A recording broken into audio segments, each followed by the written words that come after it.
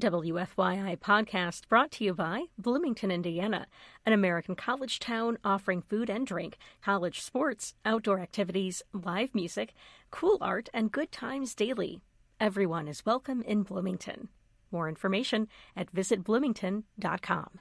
Hi, this is Elmore Leonard. I'm listening to Film Sociology, and it's a real program. It's great. It's time to hear what's good, what's bad, and what's ugly at the multiplexes and at the art house. Warehouse, farmhouse, hen house, outhouse, and doghouse in that area. You'll also hear about new and old films on Blu-ray and on DVD. Plus, you'll hear all the latest Hollywood gossip. I don't care! Okay, maybe not the latter, but it is time for Film Sociology with WFYI's film guru. Kaiser Shizzy! No, that's Matthew Sosi. It's such a fine line between stupid and clever, yes. Let's see how thin the line is. Here's your host, Matthew Sosi.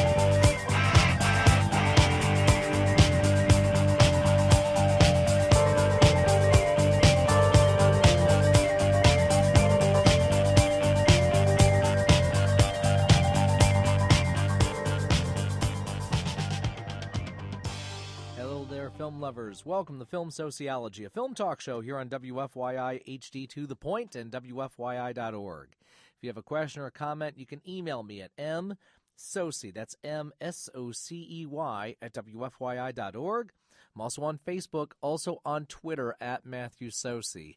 This show is available as a podcast, and it's also available on iTunes. Well, we're going to have a little bit of stage sociology this week because Indie Fringe has started, and it's up and running. Go to indiefringe.org for all the information on shows that are happening throughout downtown Indianapolis. That's right, indiefringe.org. I do want to mention we will have an epic interview with director and creator Casey Ross, who has created Arcade Fire, The Redemption of Billy Mitchell. Yes, the King of Kong's guy. And Billy Mitchell will also be in studio as a guest, discussing the musical and a little bit of the movie and a little bit of a myriad of other things, game-related and not game-related. So tune in for that in just a moment. But I do want to mention a couple of shows that you can, if you go to indiefringe.org, look for times, look for locations.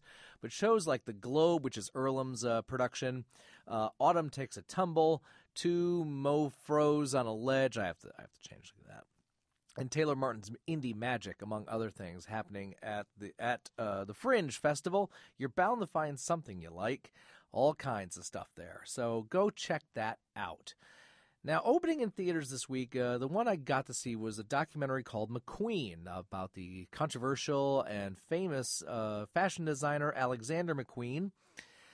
And it follows the kind of standard biography documentary, or as my buddy Laura said, I don't like biopics because they're movies about people. And what she says, it follows the format.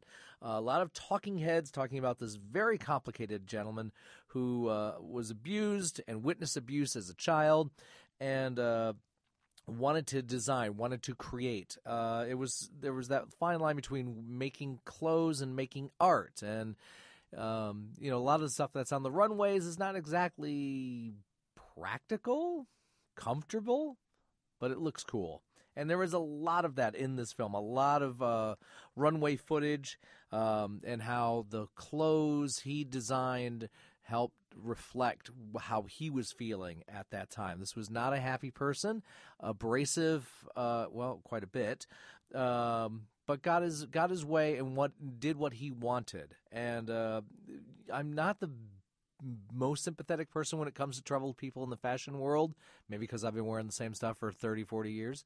But films like the September issue, and yes, even Devil Wears Prada, it's hard for me to emotionally invest in folks like these. But and it's a tough sell with McQueen, but the hearing the testimonials of the people that worked with him and seeing the footage itself, because he did want to blur that line between art and fashion. He did it well. I don't know art, but I know what I like. I think it's probably the same thing about clothes in my case. So, not a good ending, because if you study up on him, you know how he ended.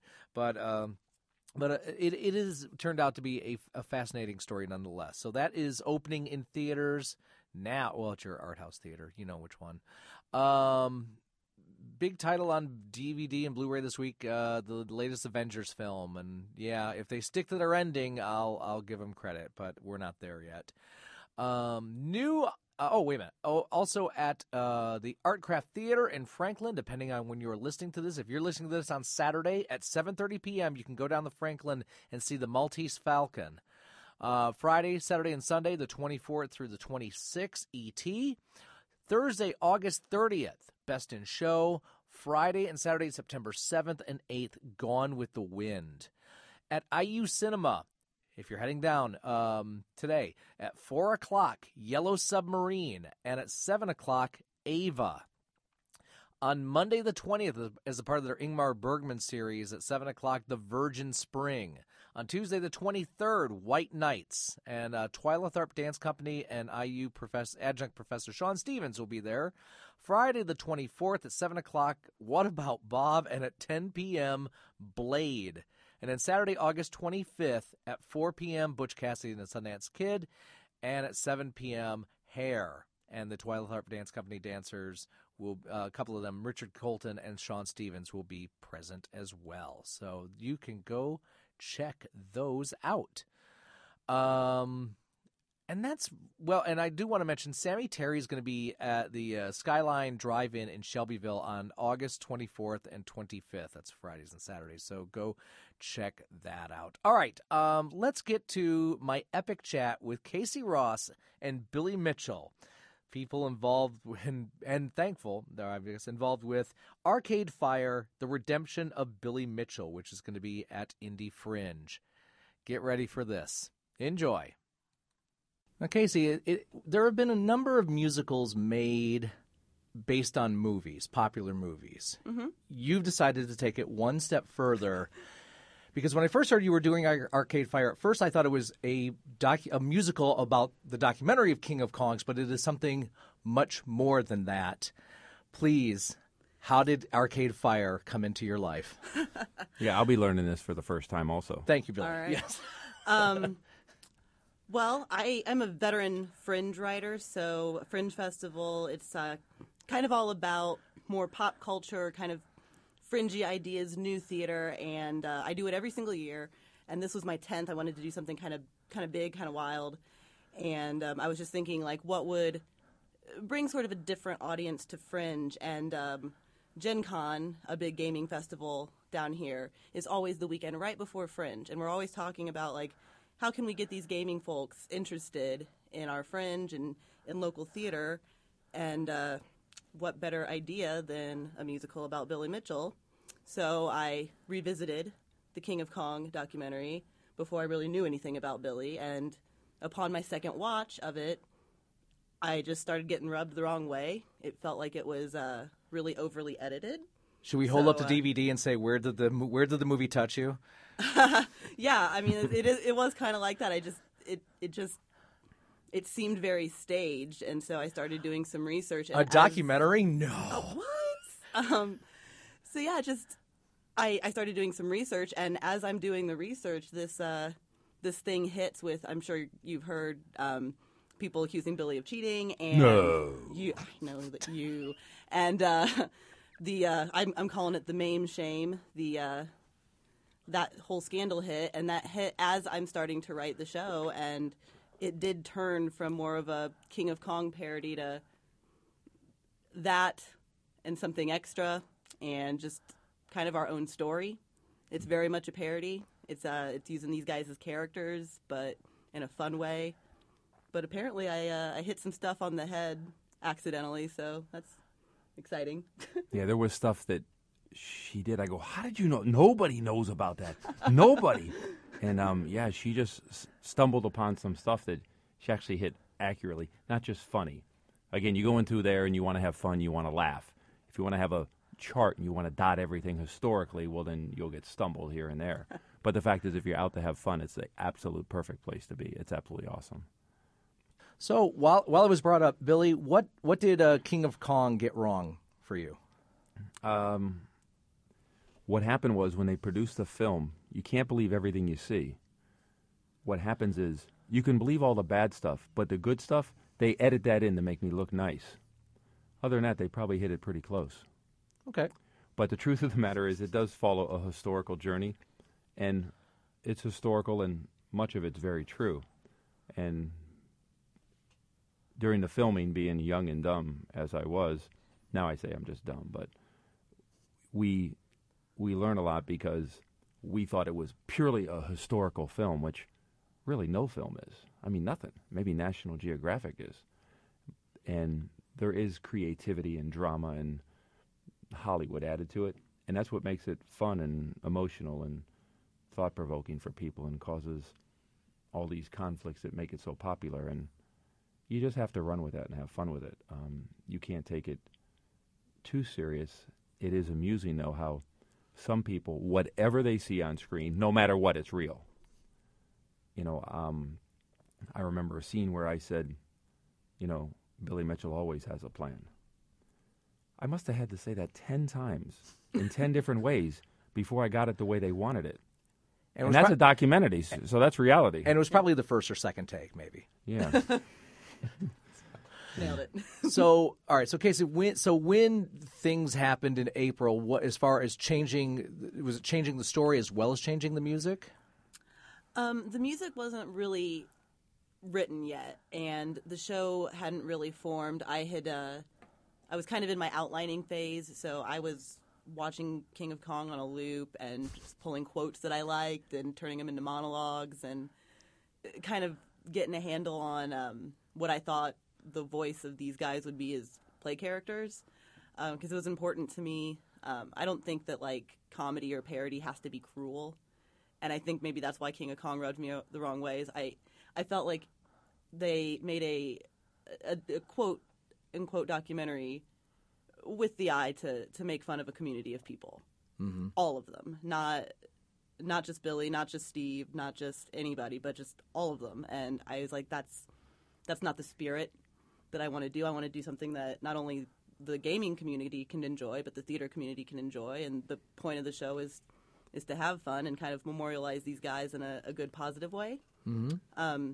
So I wanted to hit on this MAME thing just because one of the things that I wanted to show about the ugliness of the community and where it kind of hits hard is the people I'm making fun of are the haters, are the people that are being negative. So that's what I focused on changing the story. It went from I'm doing this King of Kong parody where it's easy to make Billy Mitchell the villain.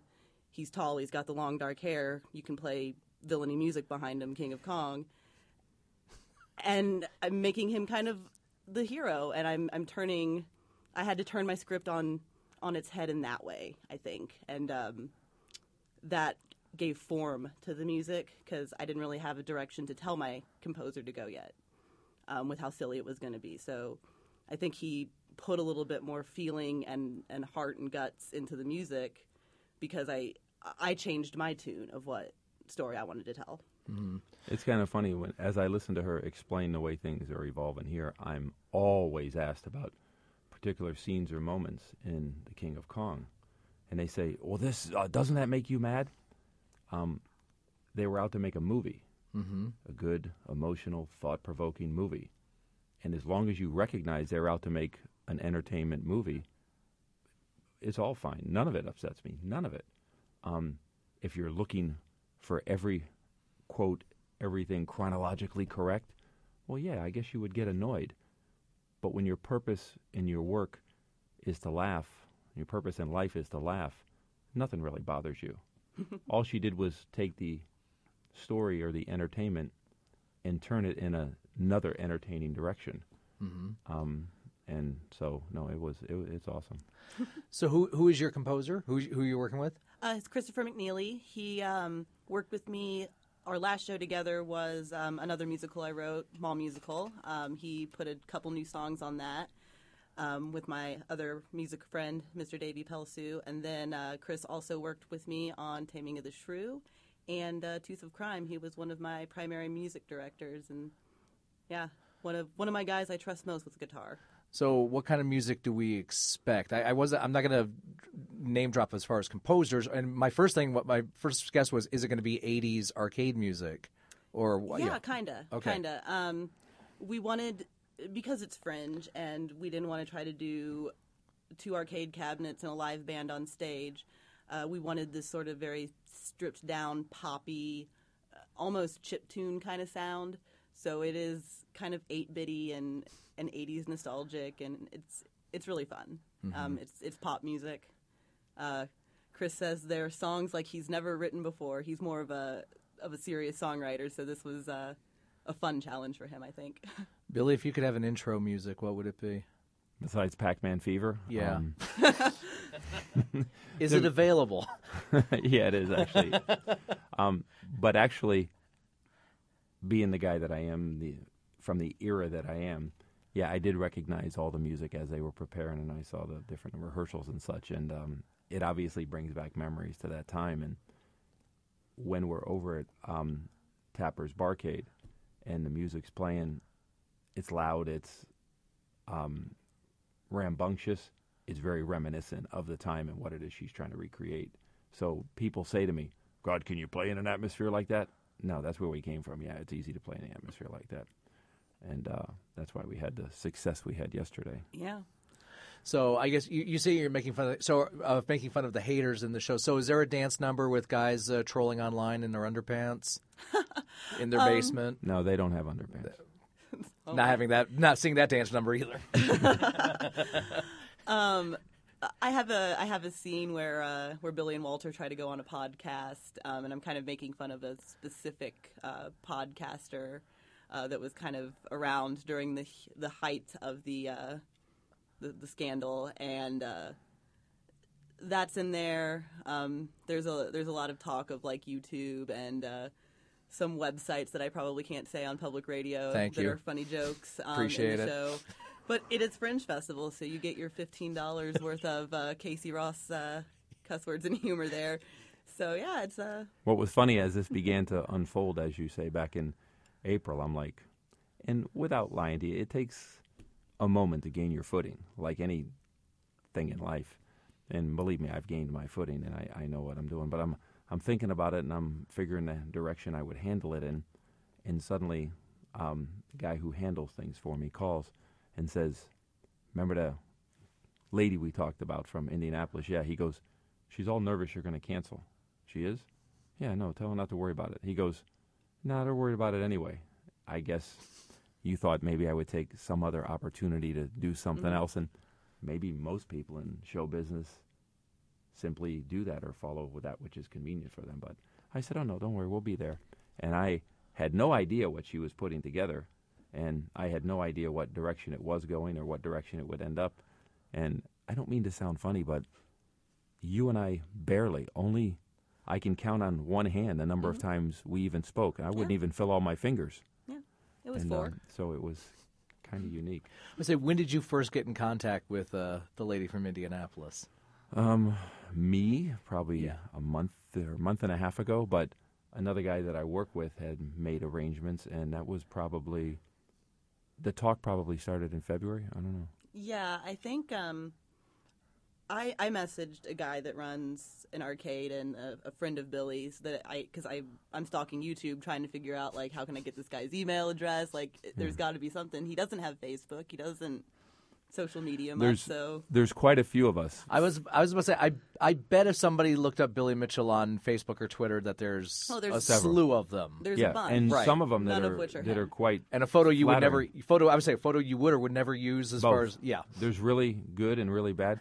There's actually a Facebook Billy Mitchell's hair. I mean, how much time do people have? And I have people say to me, "Oh, I friend requested you." I go, "No, you didn't." "Yeah, I did." I go, "I don't have a Facebook." I don't have anything.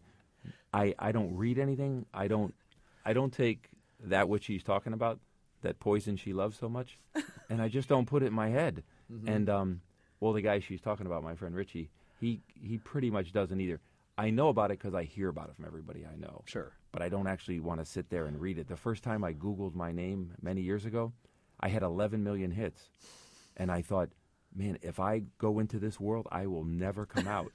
So I didn't do it. Now there really is a Facebook that like a family member's putting together, and a Twitter. But it's an official one with your okey doke. Yeah, but I don't even know how to get on. I don't even know what it is. It's brand new, but I'm not a social media guy. But I think in for your case, if somebody truly wants to get to you, not get to you, but I guess get a hold of you. Right. So in a case of there's ways to do it through people. Sure. People. Through Walter, channels. who has another. I get people that get an email and then they pass it on to me. But was it? I'm assuming this was your first musical offer. No, this was number 2. Really? Well, the other one, they simply did a musical. It's true. And they sort of did it on the fly, and I was just supportive of them. That's all. Okay. Yeah, this is the first time there's a relationship like this. Okay. So and both musicals were different. How so? One has King of Kong parody plus, and that's this one. Mm-hmm. The other one is less up to date. Let's put it that way. Okay. And I invited them here to come to this musical. I said, I'll get them in the front row. I do have a little bit of pull, but and they're based out of Chicago, but I think they're out of town, so I don't think they'll be here. So you've sat in on rehearsals and you said one rehearsal where nothing went right, but yeah, they did. Well, that's rehearsal. It was rough. Yeah, one rehearsal, and then we opened last night. We still had a couple things not going right. Man, do you want the honor of the brick through the window story, or shall I? Okay. So what happens is we're at Tappers. I'm playing, and there's all these crybabies who say that I didn't get score A, B, and C. Over a 36-year career of gaming, there's 3 scores of million-point scores on Donkey Kong. Well, about 10 days ago, just to be an arrogant son of a gun, I did 3 million-point scores, and I did them in a week. Okay, so, but I didn't want to do a better score unless I'm at an event. So we're at Tappers, and I'm playing, and I played a game and I did okay, and I go, okay, we got to go. She goes, no, play again, don't worry about it. So I played, and the score's going and going and going. I went beyond 1 million, and I went to 1,047,000. And at 1,047,000, which is one of the scores they protested, I stopped the game right there. I calculated it perfectly. Just, it's in your face. It's arrogant. Yes, it's Billy Mitchell. Okay? A mic drop of sorts. Yeah. And then everybody's there, and everybody's happy, and everybody's taking pictures and doing the examination and verifying everything. And I'm there with her and the cast, and we're sort of like, play starts at 9 o'clock. It's 5 minutes to 9. So now it's like a mad dash to the car. We get to her car, and somebody, I don't know who, locks the keys and had the keys locked in the car. That's my lovely boyfriend who's helping us out, and I've never seen a look of we got 5 more minutes white-faced to panic. get to the venue that's 15 minutes away. No kidding. They looked around, and they found the right brick, and they threw it through the window. And we all got in a glass-infested car, and we drove there quickly, and everybody was waiting. So the musical actually started a little late because of the high score and the brick. And the thing is, you'll put this in a film, and somebody's going to think it was staged. And it wasn't. It was real. And most things are staged. I'm here to tell you that. I mean, I tell people, I go, do you really think I sit at home and answer the phone and say, World Record Headquarters, you really think that? And I get a blank look, and I'll say, I'll give you a hint. They brought a phone in because I don't have a home phone. And they give you a blank look. But that really happened last night, just the way we said it. See, when you said brick and window, I was thinking something else. So that even adds to the experience. Yeah. So you got a story there. Yeah, that's the musical next year. Yeah. Right. Yeah, I think so. That's Arcade Fire too. I do have a tendency, Electric Boogaloo, I'll say it. Yeah, I did. I do have a tendency to sequel my own work. So Did you know this going in? No, not at all. I didn't know anything You really. have more to discuss. It was it was less than a week ago, and I go, will somebody send me the schedule and what I'm doing? Because I was supposed to be here and go to California and come back here, but I'm here the whole time, which I'm happy about. And that California thing got canceled, and I'm happy it did. But I didn't even know what was going on travel-wise. That's so funny too, because I had been sending stuff back. I went and to the forth. airport for my flight. I didn't have anything. I looked on her Instagram page where she had posted a picture of my plane ticket. And I went up there and I go, this can you flight do number, that? my name. Yeah, she etched out a couple things that okay. people shouldn't so I was see. to say. So the lady at the I'm not counter. giving anybody Billy's exact address. Yeah, the lady here. at the counter, found it by that. That was funny. So, Out of curiosity, how long does a million-point game take? well, a better question is how long does it take to play to the end? Fine. And How long does it take to play to the end? Yeah, and it's a little shy of 3 hours. If you're playing slow, if you're milking for points, it'll take a little longer than 3 hours. But that's it, and that's long enough. Are stools acceptable, or is that a taboo? Stool, Bar you mean the one you stools. sit on. Okay. Correct. Yes. No. The fact of the matter is, most people sit the whole time. Do you? Yes. Okay. So if I'm playing and I stand up, it's because something went wrong. So, Billy, how did you get into gaming in the first place? well, the truth of the matter is, I was a hardcore pinball player as a kid, just a competitive nature, and as video games came out in the late 70s and early 80s, people that I was competing with in pinball were slowly stopping and beginning to play video games. And as you can guess by looking at me, I don't embrace change very easily. So the fact of the matter is I didn't want to play. I was like, that's something new and different. But everybody was playing it, and it was competition I wanted, and that's what I craved. So I had to make, as we say, the move to the dark side. And so she has the musical, and I'm standing on stage, and it says exactly that. And I'm like, how did you know that? I mean, some obscure interview that I did back in 1983 or something like that. She knew it. What was your pinball game of choice? Well, I mean, we're going back then. Ones you didn't know of, electromechanical ones. I mean, Evel Knievel, like Gorgar, Pinbot, Brida Pinbot. I had a Bally's Four Queens when I was a kid. Oh, wow. Yeah, that's way back. Way back. Well, I know is an extra bonus about Casey is a big fan of Pinball Wizard. This is true. Among other things. She's the film sociology Who correspondent. It's true. So that's even more synergy there. So how long did it take for you to go from pinball to video games before you fully embraced the dark side, as you say? Well, again, not very long. So I said, okay, and I'm going to start playing video games. And there's this big yellow machine there, Waka Waka Waka, that I couldn't get to. So how am I going to play it? But so I managed to get to the Donkey Kong, and I started playing obsessively. Nobody was going to beat me, and then suddenly nobody in the arcade was, and I'm traveling to different arcades, and nobody was. And we went to the World's Fair, and every time the car stops, I get out and I'm running around looking at Donkey Kongs and scores. And I was just sure nobody could beat me. There wasn't a chance.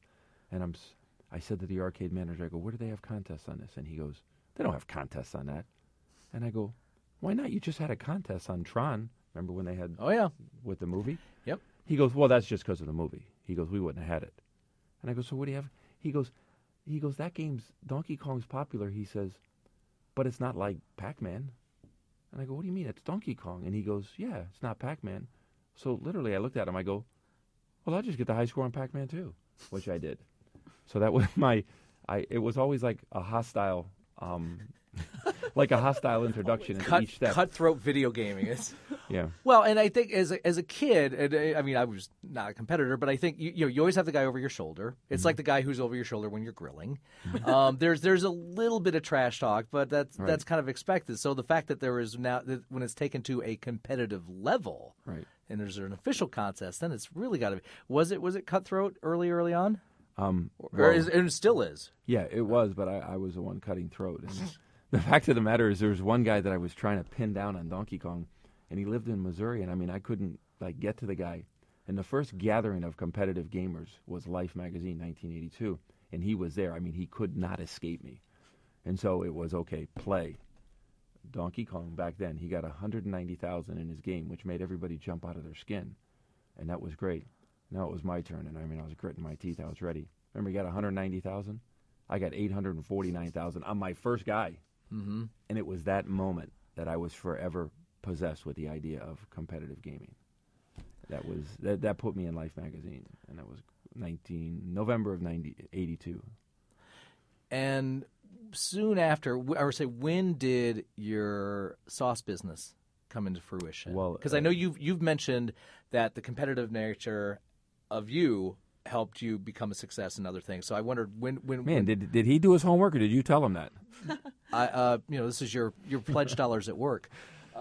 No, the fact of the matter is, well, you think you even mentioned at the beginning of King of Kong that the winning, being a winner or being competitive helped you launch into other 100%. Things. It was like 1986 and what we call the close of the golden age of video games, and I mean, I was about the age where I had to look, and I can't play games my whole life. I might have liked to, but I had to take my controlled obsession and turn it to something positive. And we had family had restaurants, and we were the second place in Florida.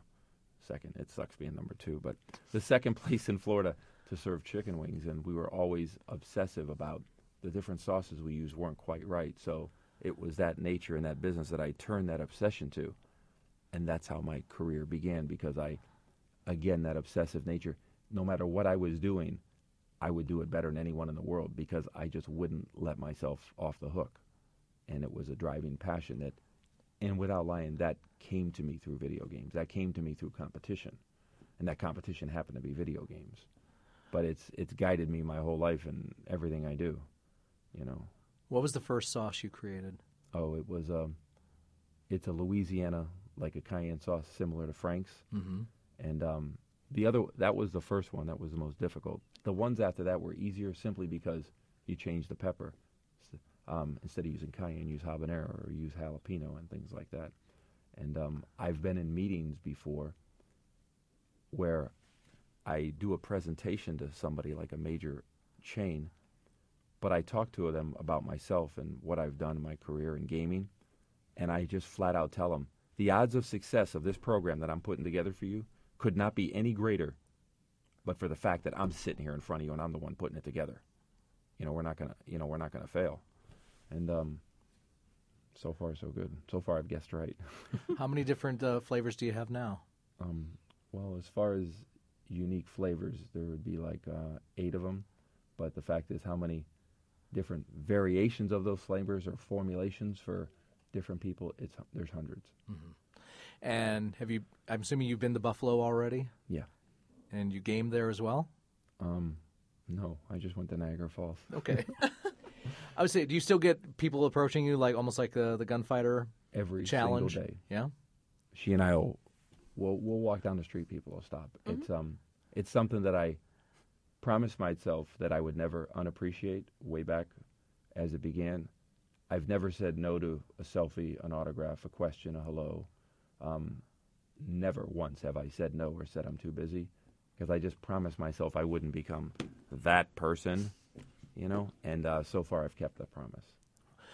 Going back a little bit, was there a video game early on that just never attracted you? Well, games I tend to like games that are more methodical. Donkey Kong's very methodical. A game like Defender, if you remember that. Oh yeah, it's very chaotic. It's a great game. I just don't enjoy the chaos so much. There are games. Centipede's kind of chaotic. It's one that I got really good at. Really good. I played it for 47 hours on a quarter and got 25 million points, so I guess I liked it enough. But I actually enjoy the methodical ones better. Games like Tempest, you can be a world-class Tempest player. You're playing right in front of me, and I have no idea what's going on the screen. That's not what I have a strength for. How do you feel about the old tabletop games versions?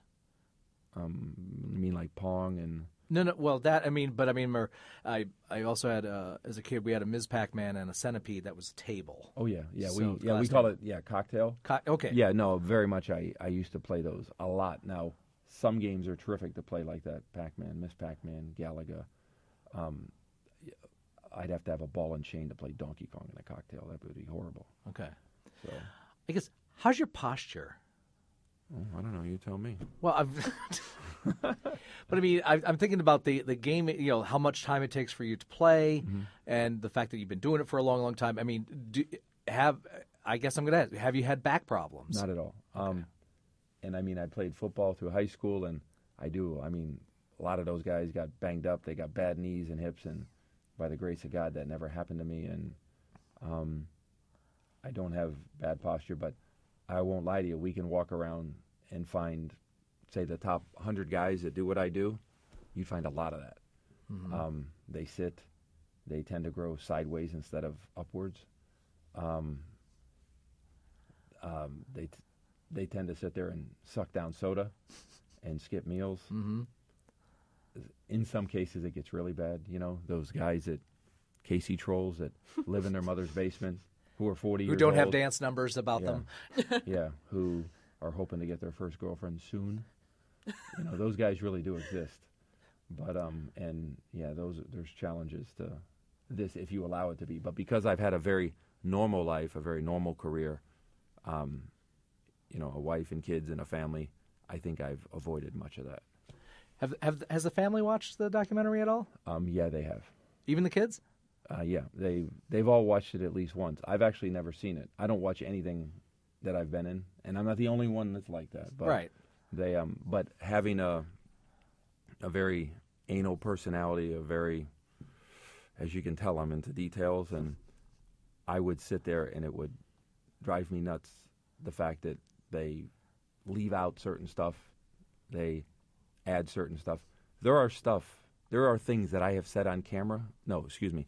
There are stuff that I have said on the big screen I never said on camera. And nothing that important. But the power of Hollywood is incredible in what I've learned. I used to say, don't believe anything you hear, only what you see. No, don't believe anything you see either.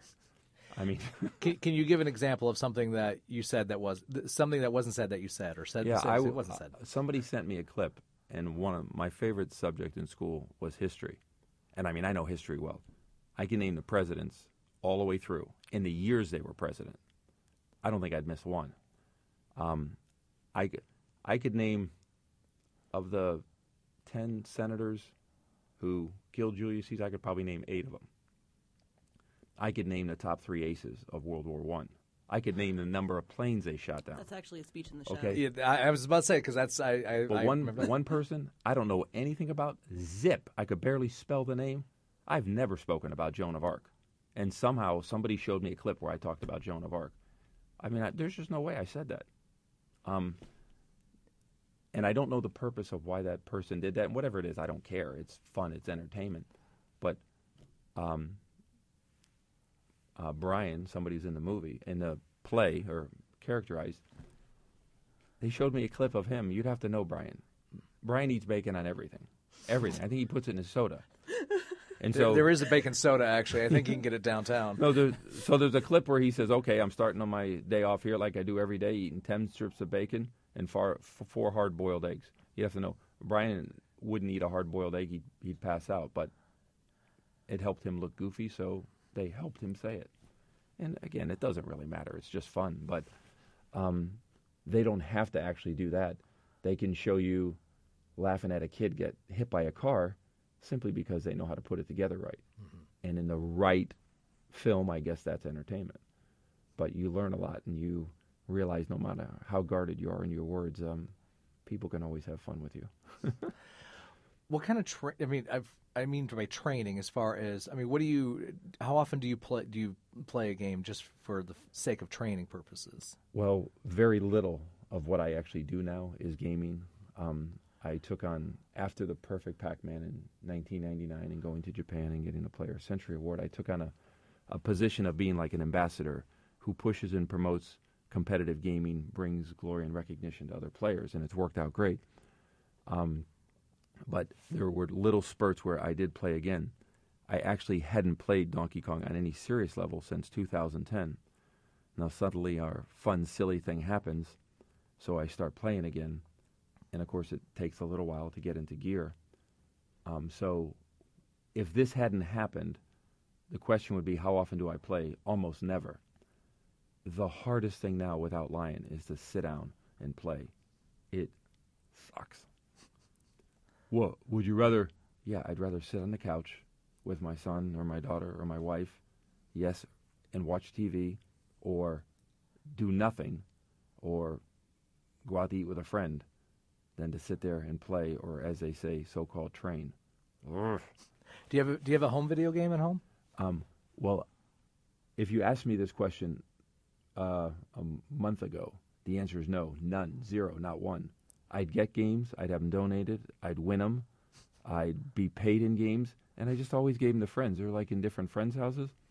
So, but some guy who's very much on my side comes banging on the door, and I open the door, and he's got a Donkey Kong. He says, "Come on, man." He says, "I want you to play. I want you to stick it to these people." So I said, "Yeah, okay, I'll do that." So I played for a little while, and now we're sticking it to people. If he hadn't brought it, there is no way I would have traveled to where a game is. No way, none. It's not the important part of what I do. Okay, so this is a film show. Billy, what do you like to watch at home? Or what movies do you like to go see? Or have you seen anything recently? Well, let's go back a little. Sure. I'm not good at short answers, in case you didn't notice.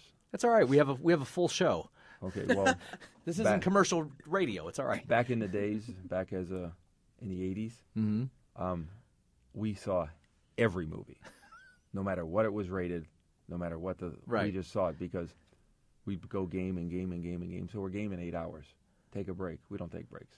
So we'd go to the theater and watch a movie. Remember The Karate Kid? Mm-hmm. Remember the music to it? It fits. I think there's some of that. I know there's some in the movie, and there's some in the musical maybe. But, we went and, we saw Rocky 3 or 4 and on and on. I'm about Rocky 9 now. And so the fact of the matter is, so I saw every movie. Then the day came where people would ask me, "What's the last movie you saw?" Jaws. I mean, I didn't have an answer because, do you have kids? I have one child. Okay, so you'd understand, or maybe not because you're in this business, but the only thing I saw was kiddie movies. I never saw a movie. Never. We had the period where when Emma was younger. By the way, one of Emma's biggest fans, right next to you. We'll tell that story later. She's 16. Oh, okay. But there was that period where she would watch. I thought you were going to say she's 3. I was going to say you've seen nothing yet. That's a difference. We'll tell the long farm story later. But there was a period when she was about 2 or 3. She could watch Finding Nemo or Monsters Inc. every day for months. Yeah, I had a nephew who was like that with The Lion King. So did you have to go through that? With his kids, not him. He's fine. Toy Story, things like that. And so the time would come where somebody would say something like, "Oh, well, such and such a song." And you'd say, "I love you, you love me." I mean, the only song you knew were kiddie songs. Right. And so you go through that period. Well, now my youngest is 19. So the theory is, my wife said to me, she goes, "Man, it'd be cool to go see a movie." And I go, "Yeah, it would, actually." I mean, the last time we saw a real movie was when we were dating, before we had kids. Oof. And so, but by the same token, as I supposedly made a step in after the Perfect Pac-Man in '99 to adulthood where I didn't play obsessively. I didn't play to put my name somewhere. And I had kids and I had a career and I had a direction in life. I used to say to people, a few years ago, "Gee, are you going to do this again, that again?" And I would say, "Well, I'm thinking when my youngest goes off to college, I guess I'll have more disposable time, so maybe I'll play." Well, the truth is he went off to college last year, and I didn't have more time to play. It gets worse as the years go on. Time has a way of doing that. But, again, somehow in the last month, this gaming has been ramrodded in my face to do it. But the one who's ramrodded it in my face is my son. He was home in the summer for a short time. And when are you coming home? I should be there about 7. Oh, can you come earlier? And I got in. Come on, we got to eat and you got to play. He was like, I don't know, like a trainer or something. And without lying to you, and I thanked him yesterday. Without him, this wouldn't have happened. It wouldn't have happened without the kindness of Neil, a friend of mine, and a guy named Rob. But it really wouldn't have happened without my son, And then my wife to just sit there and let us be irresponsible. I call that sitcom wife. Yeah. Yeah. Okay. It's the show may be named after the husband, but who's the smart, hot sitcom wife who wins all the Emmys? Yep. That's the smartest person in my house. So. Okay. You'll like this story. Okay. There's a guy at Glitch Arcade who can't hear this. It's too bad. Or maybe He can go online. You tell him later. Okay. He owns Glitch, and he's a nice guy, and it's very much like Tappers. I go in there. I mean, the guy won't take our money for anything. He gives us the place. He says, well, we're closing, but you can stay. Gee, we're not going to be open tomorrow till this time, but let me know when you want to come here, and I'll come here and open. He's one of those guys. It's like Elvis. Yeah, so he's just a nice guy, and I said to him one day, I go, hey, I'll do 1,000,000 points on your machine. It'll kind of make it special, and sign it. And he goes, oh, that'd be awesome. That'd be great, Mo. That's like a dream. And I said, okay, no, I'll do that. Don't worry. And so one day, her friend and mine, Richie Knuckles, called because it was his birthday later that day. And I go, what do you want for your birthday? And he says, he goes, do 1,000,000 points for me. Richie is a defender of me. He knows what the real truth is, and that's his way of sticking it to some people. And I go, wow, that's a lot to ask. Remember, I haven't played in a long time, but I had practiced. And so in all the years of my wife, 22 years, she has never once seen me play a video game. Never. When I would go off to Gallivan with people like Casey, she's home with the kids. Sure. She's a 29-year teacher and all that stuff. She has things to do. Yeah, she has a life. And not a gun mall, not Yeah. the woman behind you at the blackjack Right. table. She's got things to do. yeah, she's not a keyboard commando. Right. And a Not your hater. valet, Yeah. for you wrestling fans out there. So I said, so we were going to go, my son and I were going to Glitch, going to stream, so it's official, and we're going to give Richie his birthday present, and we're going to give the guy Glitch the 1,000,000 points. And, man, that's like a lot of pressure. I'm like, you can't do things on demand. Not everybody can point at the wall like Babe Ruth did and to make it happen. But I happened to say to my wife, show. I said to her, I go, why don't you come with us? And I thought she's going to last 10 minutes. She's not going to be able to sit there. But I just said to her, I go, why don't you come with? I go, come with us. I'll do you 1,000,000 points. She goes, you guys are going? Okay, I'll go. She went. I couldn't believe it. She sat right next to me. And there were times when I looked over there, and her eyes were closed. I was afraid she was going to fall over. But then as the score rose, naturally you get a little perked up. And it's so cool that they're for Richie on his birthday, which all the haters will hate because they're not going to confront Richie. Richie's not a guy you confront. And my wife was there for the first time. It truly was. And I made that guy that promise.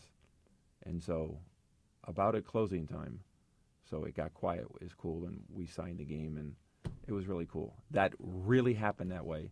That could really go in a movie, and it wouldn't take much Hollywood creativity. So I don't know. That'll. I think I don't know. would Maybe be- that's more material for her next project.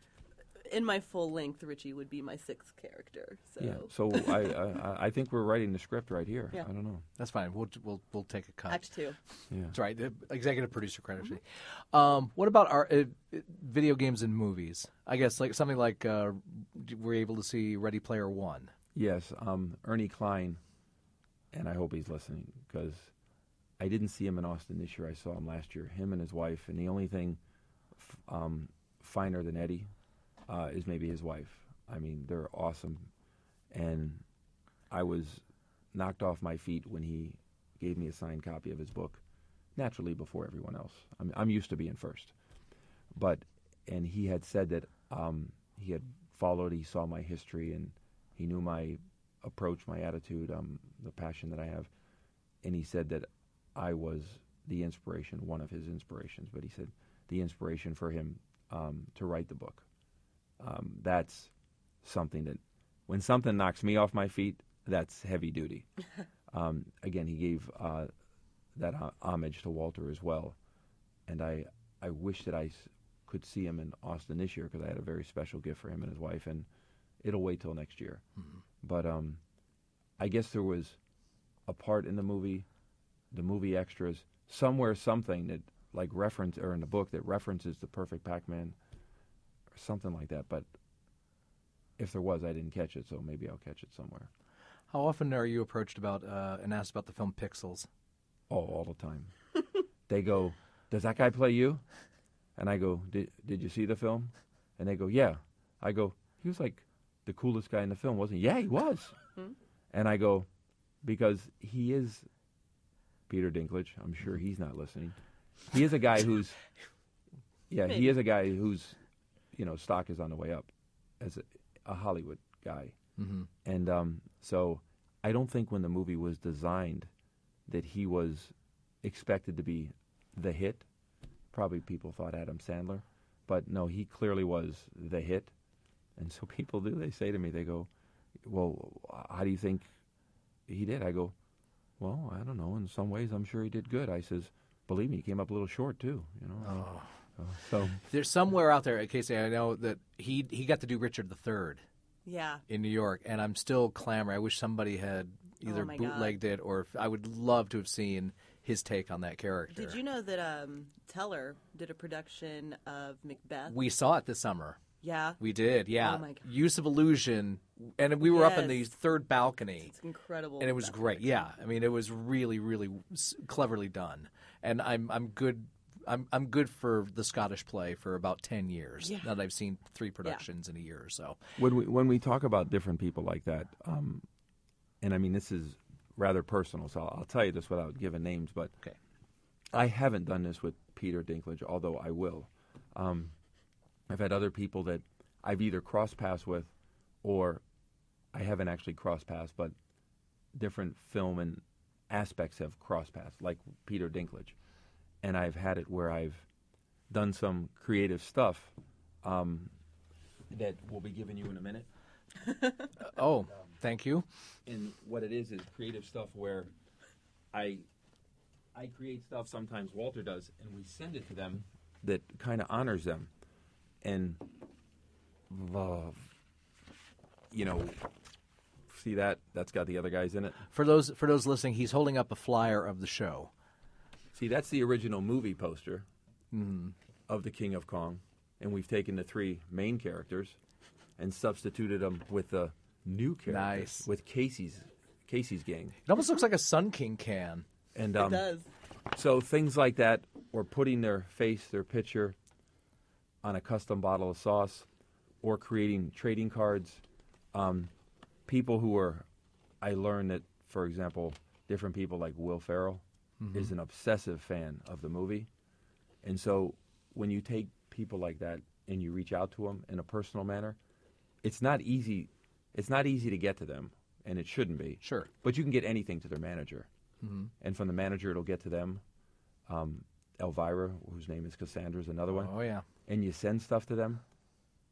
I just did it a couple times just to do it.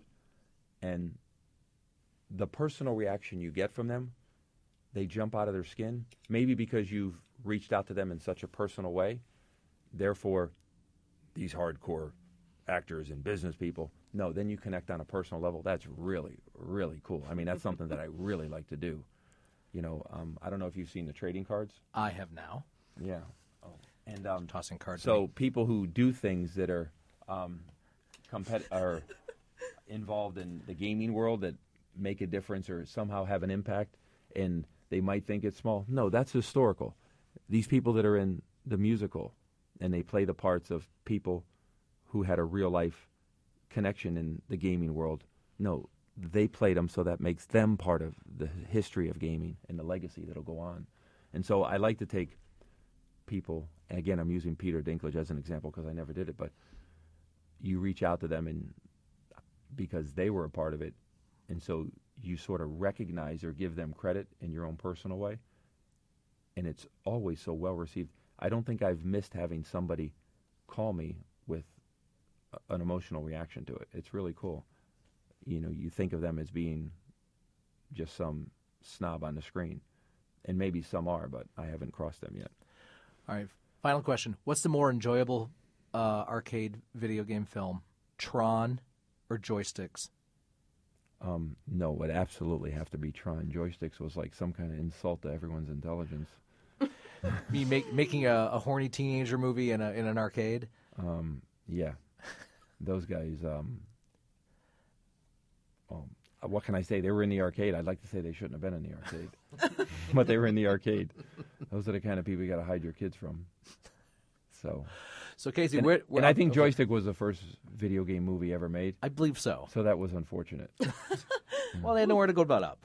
Right. That's true. What are you trying to say? We're always evolving.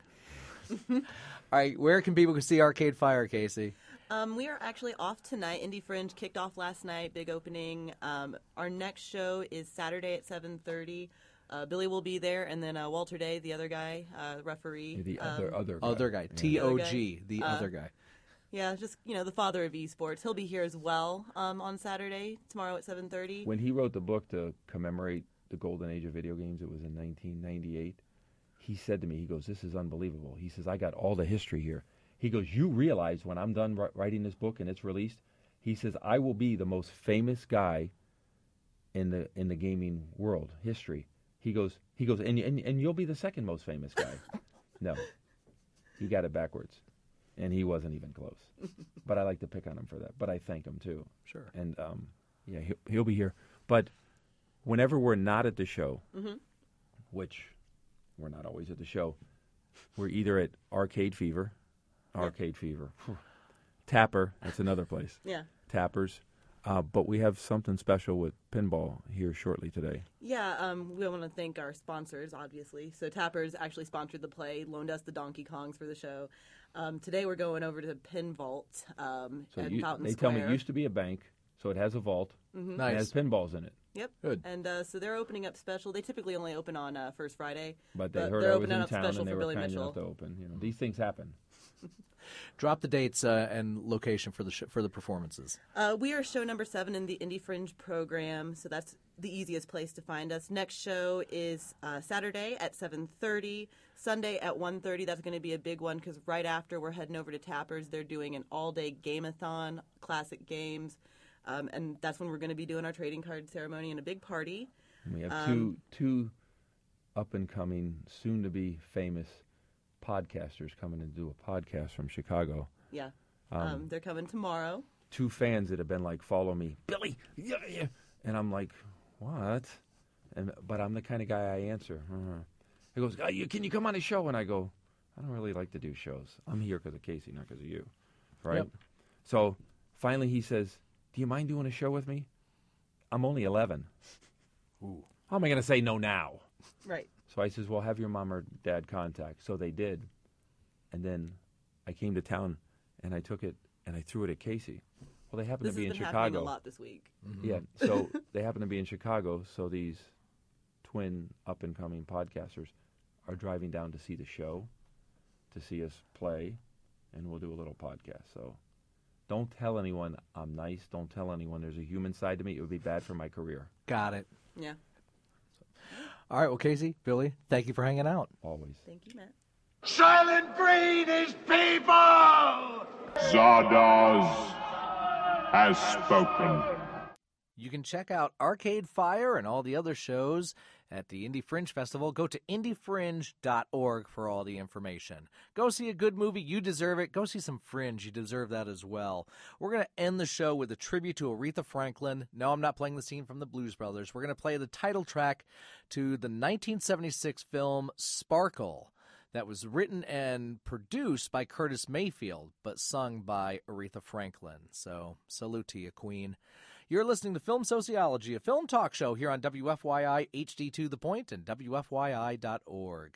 Good afternoon, Fort Myers. Good afternoon, California. Good afternoon, Michigan.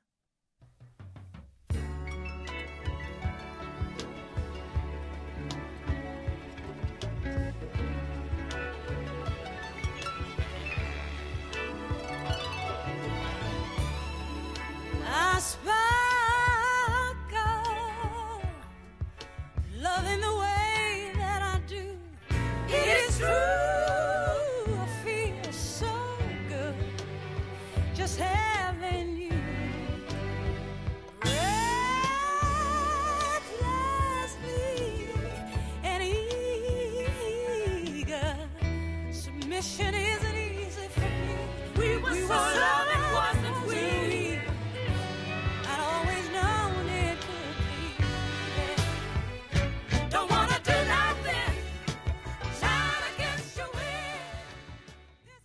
I can't believe you've let her watch Manos. Is she scarred for life? Let's put it this way. What kind of parent are you? When I wake her up, I vocalize the theme to wake her up to get her ready to school. Oh, you're a terrible father. We'll do it live. Okay. We'll do it live!